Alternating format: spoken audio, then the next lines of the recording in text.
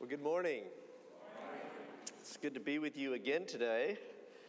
It's been a while. I have not been here since you have renovated the sanctuary, and it really looks nice. I love the natural light that comes in on a beautiful Sunday morning. We will be continuing in Ephesians this morning, so if you'll be turning in your Bibles to Ephesians chapter 4, we'll be looking at verses 1 through 6. Ephesians chapter 4, verses 1 through 6. I, therefore, a prisoner for the Lord, urge you to walk in a manner worthy of the calling to which you have been called, with all humility and gentleness, with patience, bearing with one another in love, eager to maintain the unity of the Spirit in the bond of peace. There is one body and one Spirit, just as you were called to the one hope that belongs to your call. One Lord, one faith, one baptism, one God and Father of all, who is over all and through all and in all. This is the word of the Lord. Thanks be God. Let's pray. Our Father in heaven, the psalmist says that the unfolding of your word gives light. We pray that by your Spirit, you would so unfold your word to us this morning that we might behold the light of your glory in the face of Jesus Christ. And as we behold his image, may we be transformed into the same image from one degree of glory to another. We ask this in the name of Jesus Christ, our Lord, who lives and reigns with you in the fellowship of the Holy Spirit, one God, forever and ever. Amen. Have you ever asked yourself the question, why is bacon so good? Now, not the question whether bacon is good, because I don't know that I've ever met any human being who would answer that question negatively. But have you ever asked yourself, why is bacon so good? I mean, I know it nourishes me if I don't eat too much of it, but why does the same thing that brings me nourishment also bring me pleasure and delight in its taste? Or why is it, if we want to be a little more philosophical, that when I take the bacon, and I'm sorry to be doing this at 11 a.m., but why is it when we take the bacon and fix a couple of pieces of nice toast and spread some Duke's mayo on there and get the lettuce and the tomato, why is it that all these different things, bread, vegetables, bacon, why do they all taste so good together? Well, the answer, of course, comes from a lot of different things, but supremely, it's because God is one. And all the different things in the world are the product of his hand.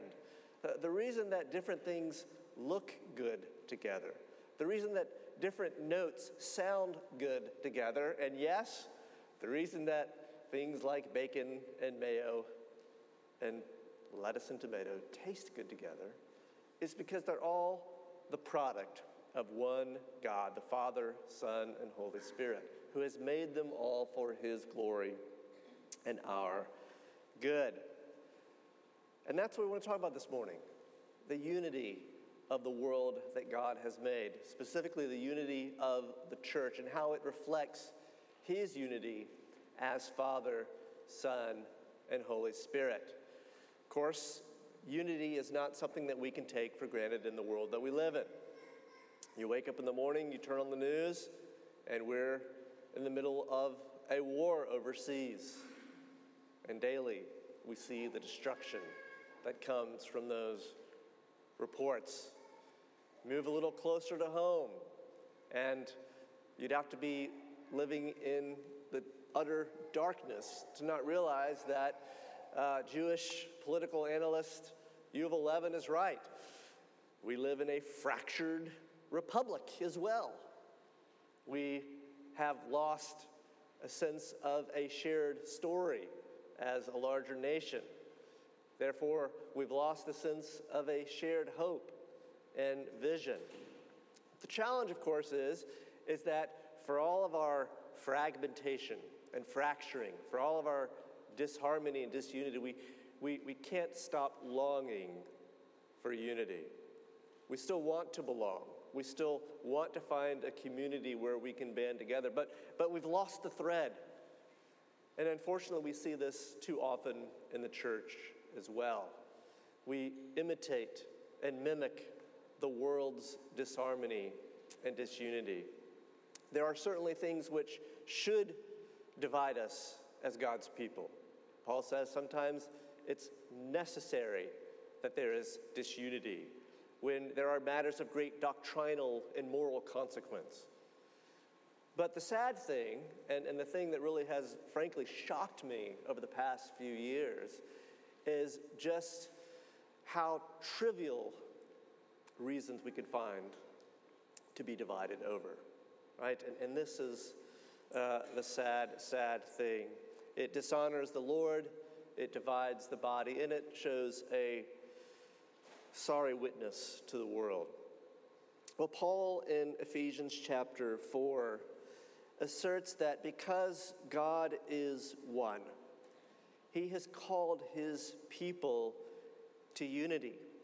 And specifically, he's called them to unity by calling them to cultivate certain virtues that promote unity. The central appeal of our text is about our way of life, our walk. Paul says, walk in a manner worthy of the calling to which you have been called. It's interesting that in the book of Ephesians, Paul uses a number of different metaphors to describe the Christian life. In chapter 4 and chapter 5, he uses a metaphor of clothing, telling us to put off certain practices, to put on other practices. And this is a way, in Paul's mind, he says in baptism, we have been clothed with Christ. And so we are called to Christ-likeness in our way of life. But in Ephesians chapter 4, he uses a different metaphor. It is the metaphor of walking. And of course, this is one of Scripture's favorite ways of describing the Christian life. Think of how Psalm 1 begins. How blessed is the man who does not what? Walk in the counsel of the ungodly. And this metaphor of the Christian life is appropriate because not only does it suggest that there's a right path and there's a wrong path, right? But it also reminds us that the life that God calls us to has a destination. It has a point. And this is what Paul wants to remind us in this passage. The God who has loved us in Christ, the God who has redeemed us through the precious blood of Christ, and who has come to indwell us by the Spirit of Christ, calls us to walk in a holy way, not simply for the sake of our outward witness, not simply for the sake of our mutual upbuilding, but ultimately because the end of the Christian life is to glorify and honor our triune God. The Christian life, Paul says, has a point. And this is what the walking metaphor reminds us. Well, in this passage, Paul encourages us to cultivate a number of virtues that will promote a life of unity, a life that is worthy of the calling which we receive, that is worthy of the God, the triune God, who has called us to himself. I want to unpack this passage in 7 propositions this morning that we'll look at under 3 main headings. The first heading is the context of Paul's appeal, the context of Paul's appeal to walk in a manner worthy of our calling. The second heading is the content of Paul's appeal. And then the third heading is the confidence of Paul's appeal. So first, the context of Paul's appeal and the first 3 propositions. Proposition number 1. Paul appeals to a church on the wrong side of history from the wrong side of history. It says something about our context as Christians. Notice how Paul introduces himself in verse 1. I, therefore, a prisoner for the Lord. Paul, the apostle of Jesus Christ, called by the will of God the Father to preach Christ the Son in the power of the Holy Spirit, has found himself on the wrong side of history. The world has not received his message. The world has not celebrated his apostleship, but in fact, he's in prison for it. And this is what he reminds the Ephesian congregation when he writes them. And of course, part of the reason he reminds them this is that they too are not on the right side of history. They no longer walk, as we'll see in a moment, under the power of the prince of this world. They no longer keep in step with the spirit of the age. And yet, this is the context within which Paul makes his appeal.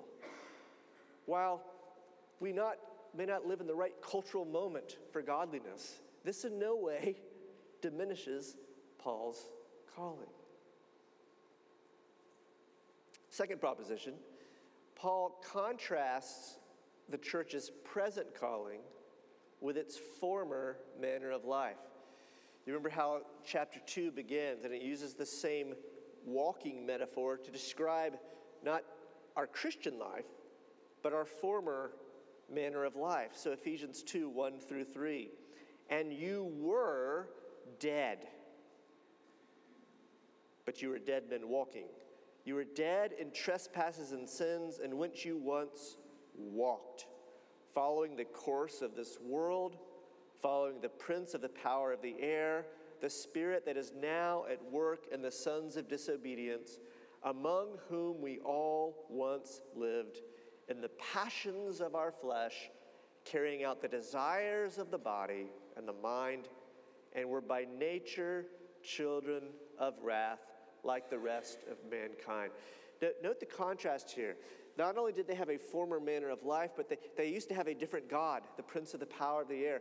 And rather than living lives of virtue, they lived vicious lives in the passions of their flesh. And Paul wants to say, that was your former way of life. Now we need to walk a new path. Last thing to note about the context of Paul's appeal is that he addresses the church's common calling before he addresses the church's particular callings. In verse 7, and really the rest of this opening kind of paragraph of chapter 4 down to verse 16, Paul is going to turn to not what binds us together as the people of God, but what distinguishes us from one another. The various callings, the various gifts that we have. Some are apostles, some are pastors, some are teachers. To use the body metaphor, some of us are hands, some of us are knees, some of us are necks, right? We all have a different role to fill in the body of Christ. And those different callings bring with them different gifts. They bring with them different activities. They bring with them, at least immediately, different purposes, right? And any congregation of any size immediately see that God has given us a diverse body with different gifts and different callings. And so Paul is going to talk about that. But before he talks about our particular callings, he wants to talk about our common calling. Why is that? Because for Paul, it's these unifying virtues, humility, gentleness, patience, and so forth, that are essential to all the different parts of the body working together. If we don't have our common calling in place, then we won't do our particular callings well. They'll turn into reasons to fight rather than reasons to build, right? They'll turn into grounds for competition and comparing ourselves with one another rather than reasons for mutual celebrating what God has given us. Well, note second, the content of Paul's appeal. And here we have the fourth, fifth, and sixth propositions. Fourth, walk with all humility and gentleness. Walk with all humility and gentleness. As those loved by the Father, as those redeemed by the Son, Paul says that by his Holy Spirit, we have been endowed with certain virtues, certain forms of human excellence that we are to cultivate in community with each other. Now, humility, gentleness, patience, and so forth, these are all virtues that do concern our relationship with God. They're virtues that concern our relationship with the world. But here in this passage, he's really focusing on how these virtues express themselves and should express themselves in our relationships with each other. So let's look first at humility and gentleness. These virtues, all of them, I think, in Ephesians 4, 1 through 3, are different forms of one virtue, the virtue of love. These are the different colors, if you will, that love takes on when it is reformed and renewed through the Spirit's indwelling presence. When we come to love God above all things, with all our heart, soul, mind, and strength. When we're restored to a love of neighbor as ourselves, that love takes form in us in humility and gentleness. Well, what is humility? What is gentleness? Well, these are both forms of what we might call moderate self-regard. Moderate self-regard. And that makes sense if we think about the opposites of humility and gentleness. The opposite of humility, of course, is what? Pride. And what is pride? It's inflated self-regard, right? It's thinking too much of ourselves, not only in relationship to God. This, in many regards, is the primal sin we see in the garden, pride. But it's also thinking too much of ourselves in relationship to our neighbor. Well, what about gentleness? Well, it's interesting that in the New Testament, humility and gentleness are often paired together, and I think there's a reason for this. Gentleness in the ancient world and in Scripture as well is the virtue that tempers or moderates anger. Now, Scripture acknowledges that there is such a thing as righteous anger, right? There is a just hatred for what is evil and what is wrong, right? There is an awareness, moreover, when we have been wronged, and there is a desire for justice. But, as we all know, most of us find it hard to find the right balance when it comes to righteous anger. And more often than not, it's that sinful, excessive, explosive, burned the forest down fire of anger that we struggle with. Well, gentleness is the virtue that tempers anger, that moderates anger. And once you realize that, you see how pride and sinful anger versus humility and gentleness go together, right? If pride is an inflated self-regard, what's one of the surest things that's going to lead to a cranky, angry, always irritable person? They think too much of themselves, right? And so every little wrong, right, is an occasion for divine vengeance, right? Every little misstep brings forth an overreaction, not even an equal and opposite reaction. Well, Paul understands that pride, anger, these are community-destroying vices. And if we're going to be able to work together as the people of God, if we're to fulfill the calling that God has called us to fulfill, then we need to cultivate humility, a proper self-regard as the children of God, and we need to cultivate gentleness.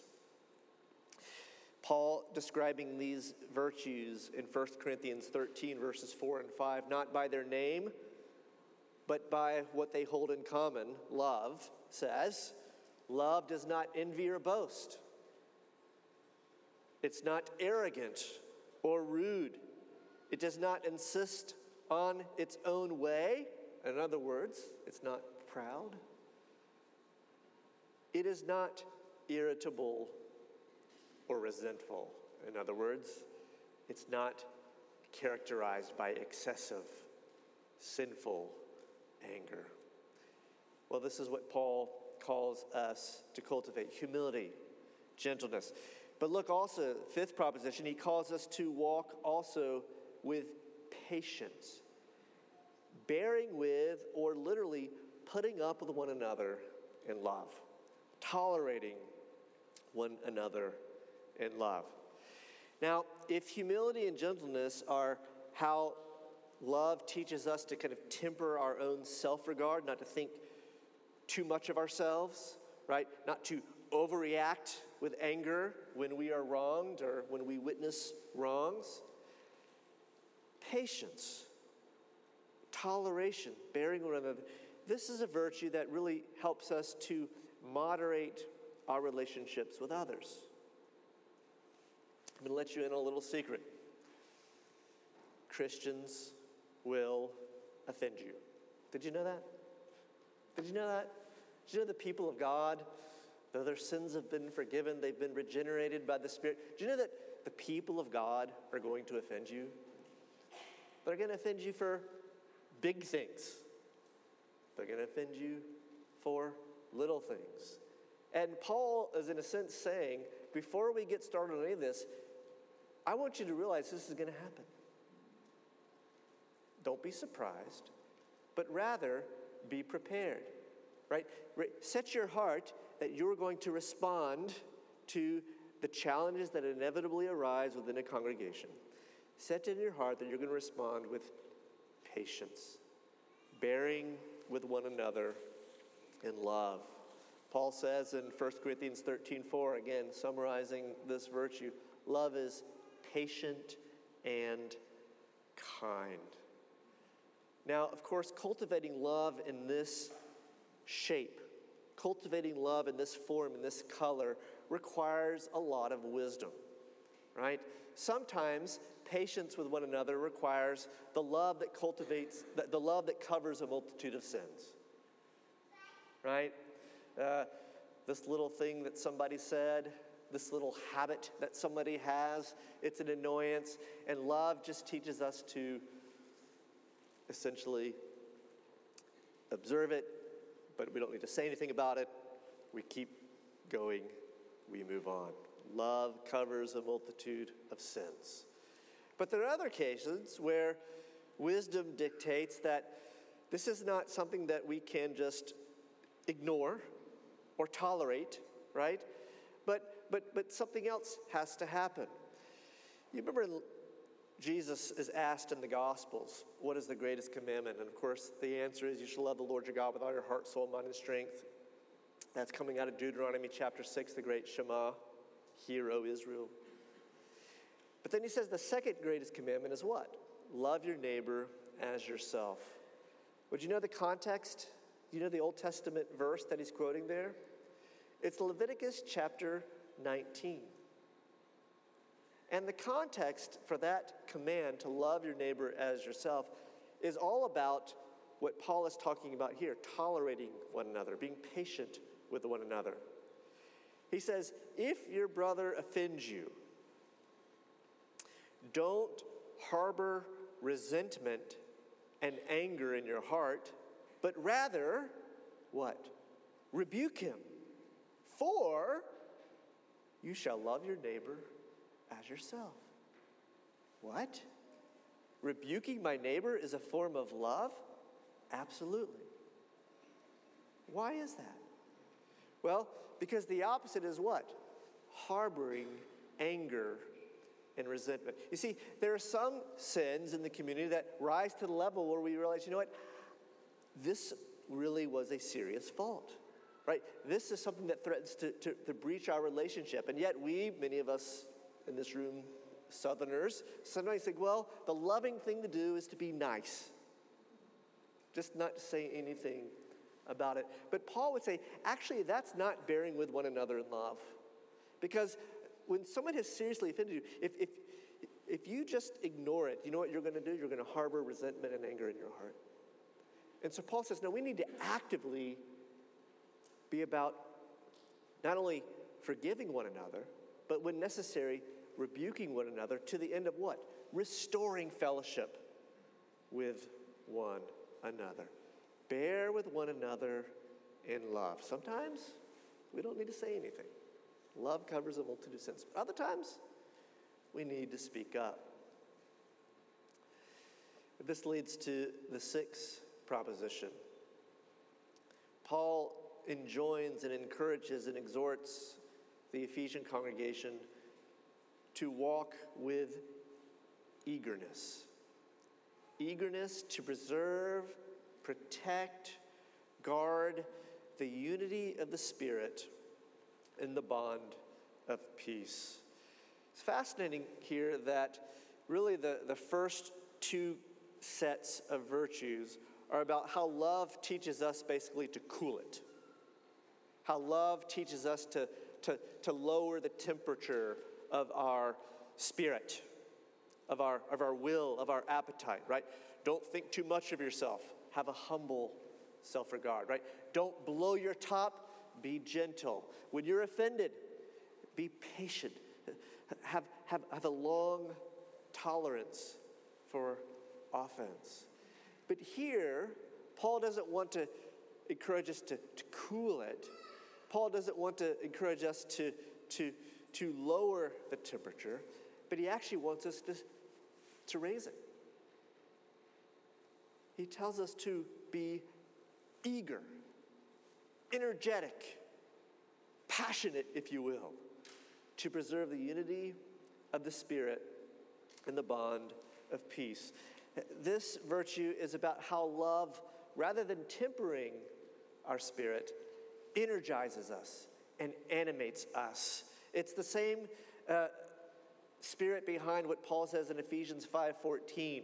Awake, O sleeper, arise from the dead, and Christ will shine on you. Here's the thing. What Paul is suggesting here, it's not just pride that can be an acid for community. It's not just anger. It's not just an unforgiving spirit and impatience and intolerance of one another that can be acids for community. But you know what else can destroy community? Sloth, laziness, a lackadaisical attitude toward the unity of the body. And it's fascinating here. It's sometimes you start listening to teaching on virtue and they seem to kind of line themselves up with different kind of personalities, right? So, that person talks too much. They could use a dose of humility, right? But the trick is, the virtues don't let any of us off the hook, right? The quiet person, the soft-spoken person, right? You can sometimes think of, well, I'm not going to cause any trouble here, right? I'm just going to mind my own business. Yes, something wrong is going on over here. Yes, maybe some help needs to be done, but who am I to step in? And Paul says, nope. Be eager to preserve the unity of the Spirit in the bond of peace. Be energized. Wake up.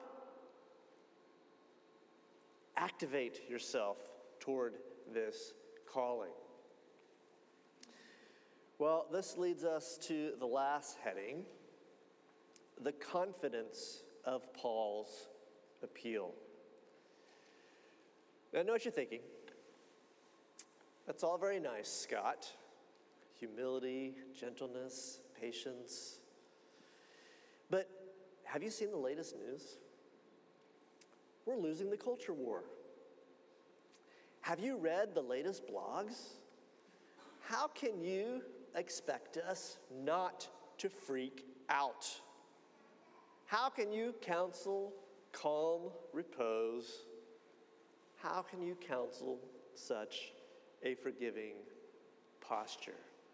And here, of course, is where Paul turns to the reason for this call, right? It's a reason that does not lie in ourselves. It's not that he thinks that we're basically pretty good people, and if we just hear a little word of encouragement, we'll shape up and do better next time, right? But the confidence of Paul's appeal, the source of our strength, the example that we follow, the goal of our virtue, Paul says, is God himself. And it's fascinating here that Paul appeals to a sevenfold unity. 7 times in verses 4 through 6, he talks about the oneness of God, of God's works, and of God's gifts. And Paul says this perfect divine unity is the ground for his appeal. There is one body and one spirit, just as you were called to the one hope that belongs to your call. One Lord, one faith, one baptism, one God and Father of all, who is over all and through all and in all. And this leads to the 7th proposition. It's the transcendent, perfect unity of God's being, his action, his blessings, that is the source and guarantee of the church's unity.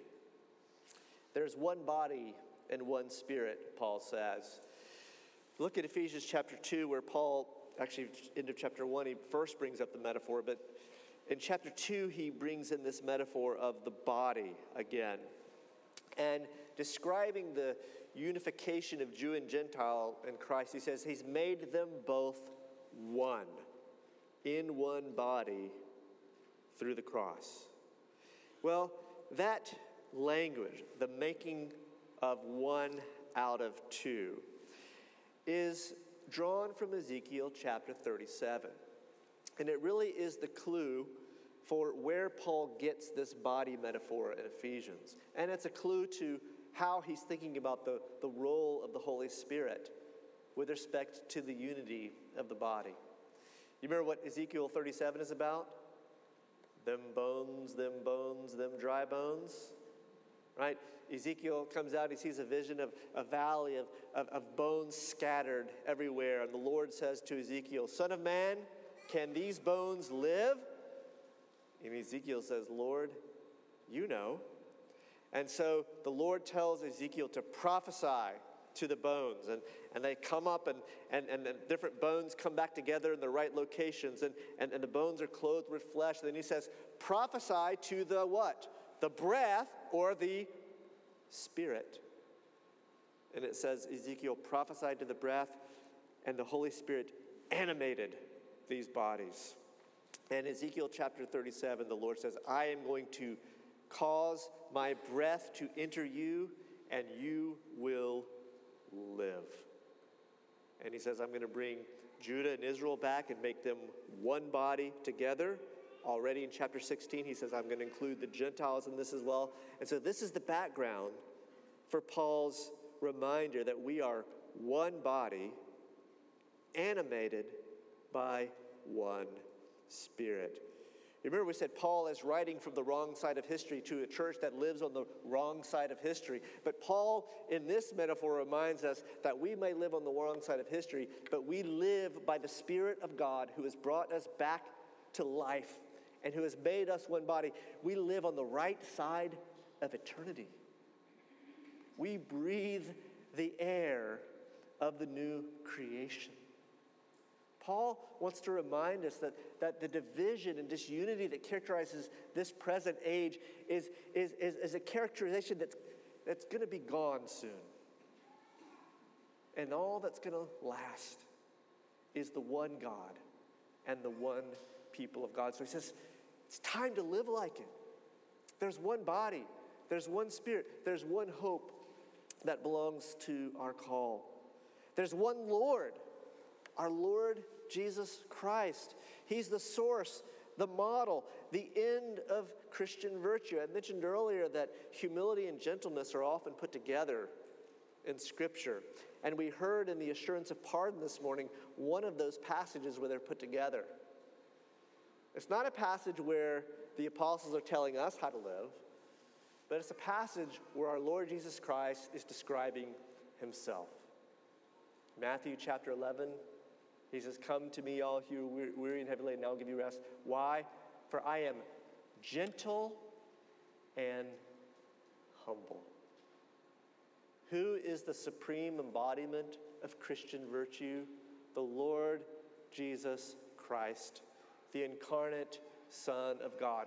Though he is God of God, light of light, true God of true God, at the fullness of time, he humbled himself to be born of a virgin. He was willing to come and walk among us, his lowly creatures, his rebellious creatures. And he exemplified not only supreme humility, but supreme gentleness. Remember what Peter says about our Lord. When he was reviled, he did not revile in return. If anyone has ever been in the right when they were wronged, it was our Lord Jesus Christ. And yet, out of his commitment to go to the cross, he did not return evil for evil, but patiently bore our stripes in his body on the tree, that we might be healed. He is the supreme embodiment of patience. You remember how Paul describes the Lord in 1 Timothy chapter 1. He says, he saved me, though I was a persecutor of the church, that he might demonstrate in me his perfect patience. You want to know how patient Jesus is with sinners? Paul says, look at me.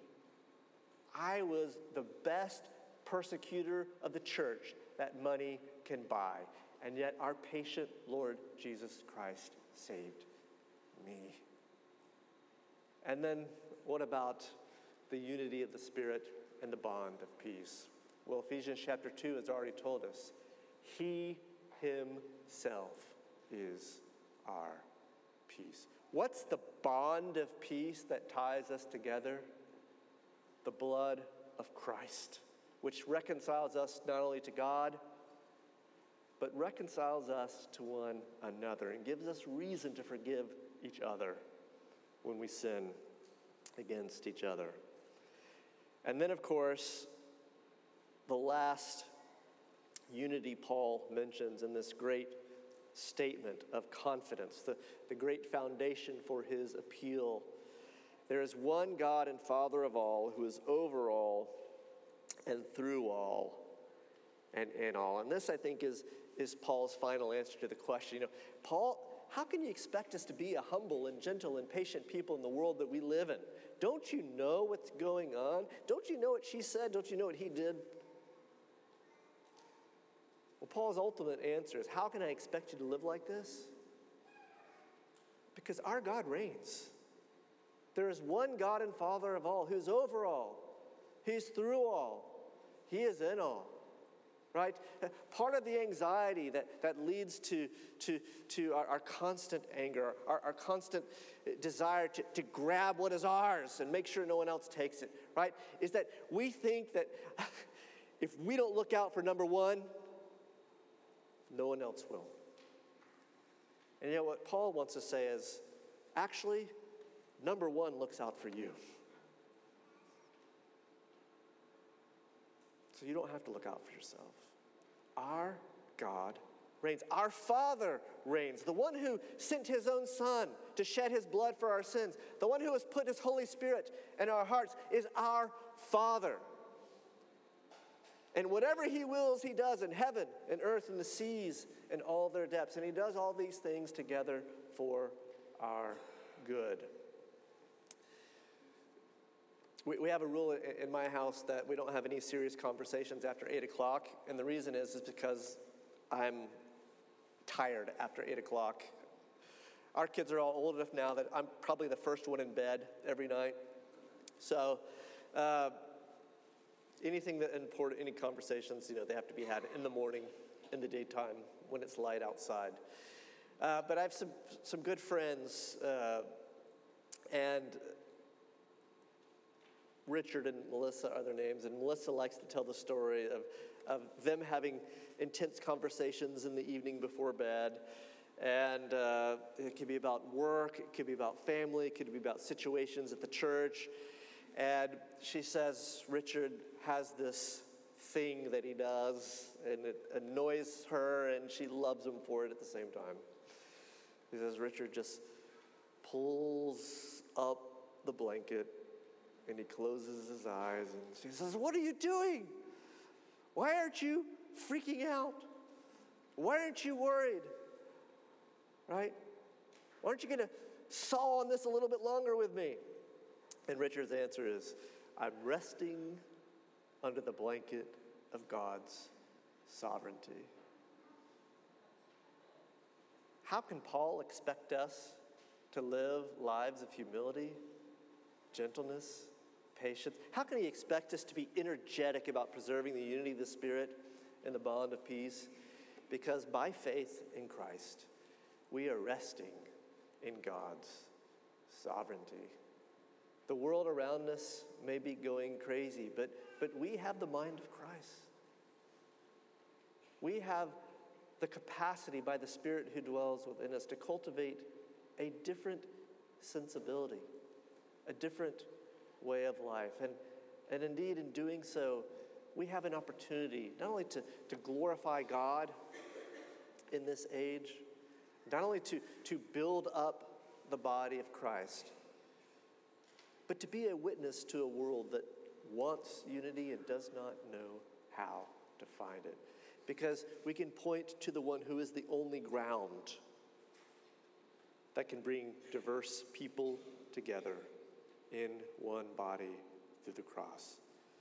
God and Father of all, who is over all, through all, and in all. Lord Jesus Christ, who sits at his right hand. The Spirit who has been poured out, who dwells in our hearts, who opens our lips that we might cry, Abba, Father. And so, brothers and sisters, Christ Church, let us walk in a manner worthy of the calling to which we have been called. And then let's go to sleep at night and rest under the blanket of God's sovereignty. Let's pray. Our great God and Father of the Lord Jesus Christ, we thank you that you have not only saved us by your grace, but that you've also called us to walk in your presence in a manner that corresponds to the great grace that you've given us in Christ. We ask that by your Spirit you would help us more and more every day to cultivate these virtues that contribute to the building up of the body of Christ, that form an excellent witness to the world around us, but above all that honor you, our one and true God, Father, Son, and Holy Spirit. Amen.